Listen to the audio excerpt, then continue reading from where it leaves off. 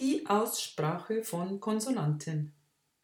Für Nicht-Muttersprachler verschiedener Nationalitäten macht die Aussprache der Konsonantenkombination CH, also ch, manchmal erhebliche Probleme, besonders weil zwei unterschiedliche Aussprachen existieren. Wir unterscheiden zwischen dem Ich-Laut ch und dem Ach-Laut ch, ich und ach. Man hört es sicher, dass das erste CH, der Ich-Laut, weit oben im Mundraum in der Nähe des Gaumens gebildet wird.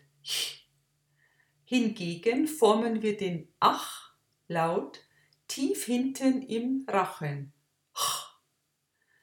Die unterschiedliche Aussprache wird durch die Vokalnachbarschaft dieser Konsonanten bedingt. Folgt das CH einem I oder E, dann wird es auch in der Nähe dieses I oder E gebildet. So heißt es beispielsweise Licht, wichtig oder recht und schlecht.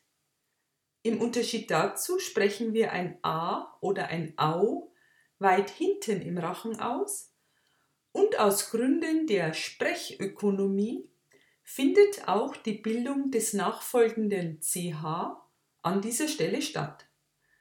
Sache, Nacht, Schlauch, Rauchen. Noch einmal im Kontrast.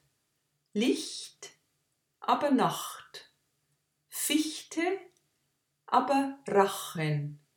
Rechts, aber flach. Pech, aber Tauchen.